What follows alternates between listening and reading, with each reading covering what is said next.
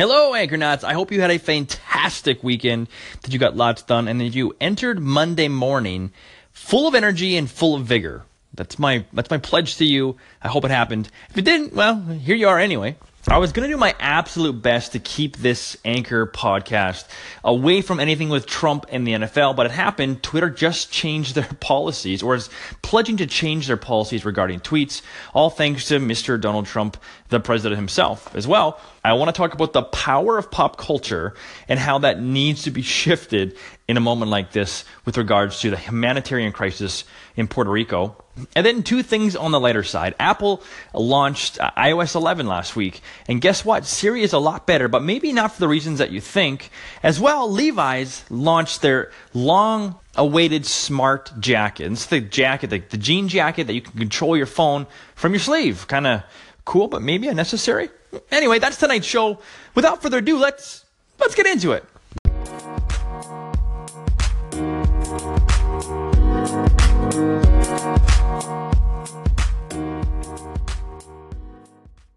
Let's start off with what everyone is talking about. Donald J. Trump himself, the man who cannot contain his thoughts and uses Twitter as a machine gun for them. It's really kind of, well, we've all been there before, and we've talked about how valuable Twitter has become because the president uses it as a political weapon and an economic weapon, and of course, well, like a political weapon if you're in North Korea and your name is Kim Jong-un. Right? In the weekend, he had this tweet that said, and I quote, "Just heard the thoughts of the foreign minister for North Korea speak at the UN.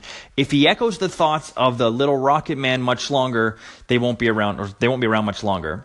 Unquote. Something, give me some grace in there. Anyway, it was pretty close to that. So North Korea went ahead and said, oh my goodness, we're not happy about this, as you would expect that they wouldn't be, and took it as a declaration for war. That's right. North Korea said that America has declared war on them. Now, a lot of the world is not taking this too serious, which may be to our own detriment. Who knows? History will tell us in the future.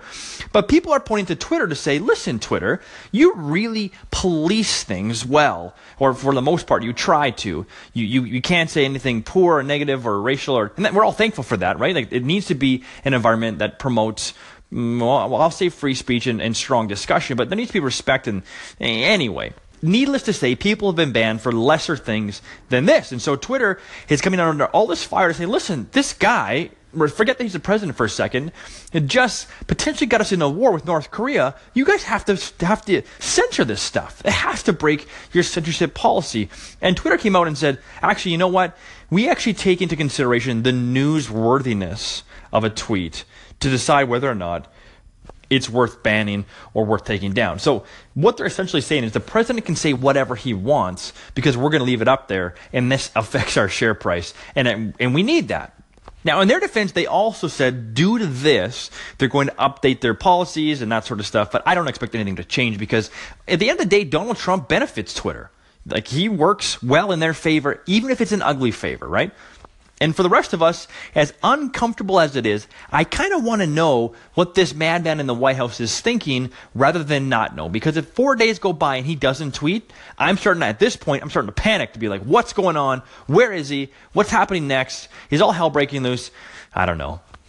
Pop culture can be a very fun and funny thing. Now, if you're into pop culture, you know that there's always something to talk about. Who wore it better? Who's dating who's upset with someone? What happened on the weekend? There's always something. And so a good example of this is Kylie Jenner apparently is pregnant. And the whole world was blowing up about this. By the whole world, I mean the media and the pop culture media and people involved with that. All my Twitter feed was, Kylie Jenner's pregnant, this is crazy. To which I'm like, I don't really care. I try not to be involved with that. And the reason is, I used to work at a gas station. I spent about a year working at a gas station that was close to my house while I was in university. And while I was bored at this gas station, I used to read all the tabloid magazines. And then I realized they're all the same. They all say the same stuff, the who wore betters or whatever, and I didn't learn anything. It didn't add any value to my life. So I'm kind of like, hey, pop culture, you let me down a little bit. But oftentimes pop culture, especially in North America, fails us because we only care about ourselves. So if there's a world catastrophe happening, we only care about America. And that's maybe just the American media where, there'd be a massive monsoon in India and thousands of people are dead. And we'll cover a story in North America where it's like, oh, wow, 3 people died. And I do give some room for context in there, right? Because we can't cover everything.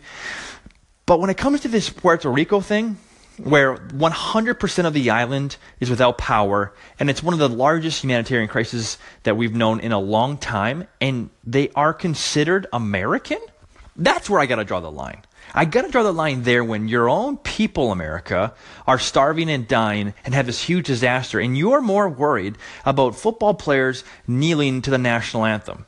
Now, I don't want to get into the football player kneeling thing, yes or no with the flag. Like that's been done to death. But I do think that we need to somehow spin this conversation over to Puerto Rico, because whether people kneel or not and what they're protesting, I think it's all important. But this is really important right now. Like this is important in the sense of, if this doesn't get the attention it needs from, I would say, the government, and if Mr. Donald J. Trump doesn't turn his attention to Puerto Rico and make sure that aid gets through there and make it a real crisis, we're going to lose some people. And that really puts into context pop culture. Do I really care about what's going on in the Cowboys game tonight?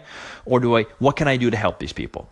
And I know that's heavy, and a lot of you do not listen to the dipstick for the heavy stuff, but I think it's important that we do what we can, and we help out where we can, and donate where we can, and share the knowledge that, hey, this is happening, and we need to draw attention to this, and do whatever we can to save people's lives.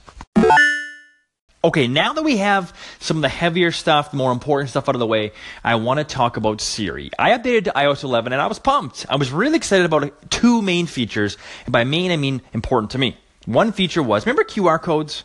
QR codes were like this thing that media and marketing really get on board with, like, oh, QR codes are the future, and people are putting them on their business cards, and it never caught on for a number of reasons, right? Because you needed another app to open up to see the QR code to drive you back to the website, and it was just kind of like an extra added step that didn't really add any value. Like, why would I scan the QR code on your business card when I can just go to the URL on it? Like, it's just the same thing. The funniest thing I ever saw was there was a QR code on a billboard, right? When you shouldn't be using your phone for one thing on a billboard. And two, like, who's going to do that?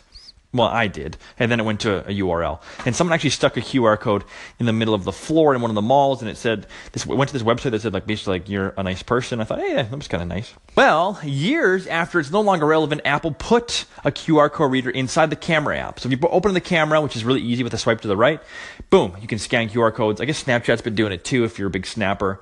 That's kind of fun. And as well, how many times do you go to a friend's house and they're like, what's the Wi-Fi password? And you don't know. You have to go look it up, and like it's on some obscure piece of paper that you can barely read. Well, now, if you're both on iOS 11 and you have each other in your contacts, you can just push your iOS device over a computer or a phone, or an iPhone or iPad, and it just, boom, transfers the Wi-Fi password automatically to that phone, and they get access, which just seems so easy and exciting and futuristic. But one of the things that came out was Siri. Siri has an upgraded voice. She sounds way better, like way more real, and she's smarter, right? She's a smarter Siri. I'm sure there's like some neural network learning in there or whatever it is. But here's the big thing for me, is that apparently Apple switched from Bing search to Google search. So whenever Siri searches something for you, she searches through Google, which, if you're listening to this show, you search through Google. I don't think I met one person who didn't work for a massive corporation who was forced to use Bing that uses Bing. It's not a thing. And the reason is, one, it doesn't work very well, right? Google is a much better search engine for right now. And so the fact that Apple switched over Siri to Google from Bing, to me, that means, oh yeah, you're perceived as smarter. So well done, Apple. You couldn't have changed anything. And if you just changed that from Google to Bing, I would have given Siri a 100% thumbs up upgrade. All right, last story of the day is this Levi jean jacket for $350 US. Now, this jacket has some weird tech in it that allows you to, it has a touch panel built into the denim, which is kind of cool, right? Like, you wouldn't actually know there's a touch panel in it unless you bought the jacket for that reason. So it's somewhere on like the left sleeve, and it can control your phone. It can do calls, it can do music, it can do all that sort of stuff. And then I'm like, wow, like this took over 2 years to make happen, and the future is finally here where we have tech that allows us to control our phone from our clothes. And then I catch myself thinking that and go, oh, wait a minute, we have AirPods. I mean, I don't have AirPods, but we collectively have AirPods now, and that's what I would use. I wouldn't use the jacket to control my phone. I would just use my AirPods. Hey, do this or do that, or you can just use Hey Siri. Or what about your smartwatch? Your smartwatch will control your phone pretty easily, right? So to me, this feels like one of those Jetson ideas that, oh, we can finally do it, so let's just do it.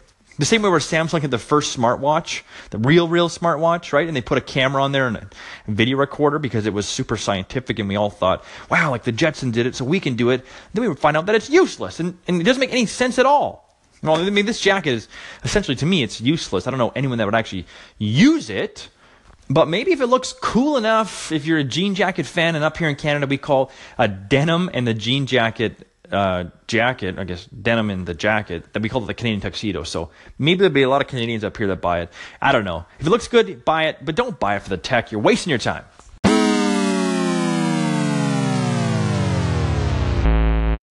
Man, it feels good to be back. Good to be back after the weekend. I had some company, so things slowed down for me a bit. But we're back. We're focused. We're in line. We're here, Anchor. We're here all week long. Let's make it happen. Call in, favor the station. You know the drill. You could have been anywhere in the world, but you chose to be here. And for that reason, I am super, super pumped. I'm thankful. Thanks for listening. This is The Dipstick. My name is Greg. I will see you tomorrow.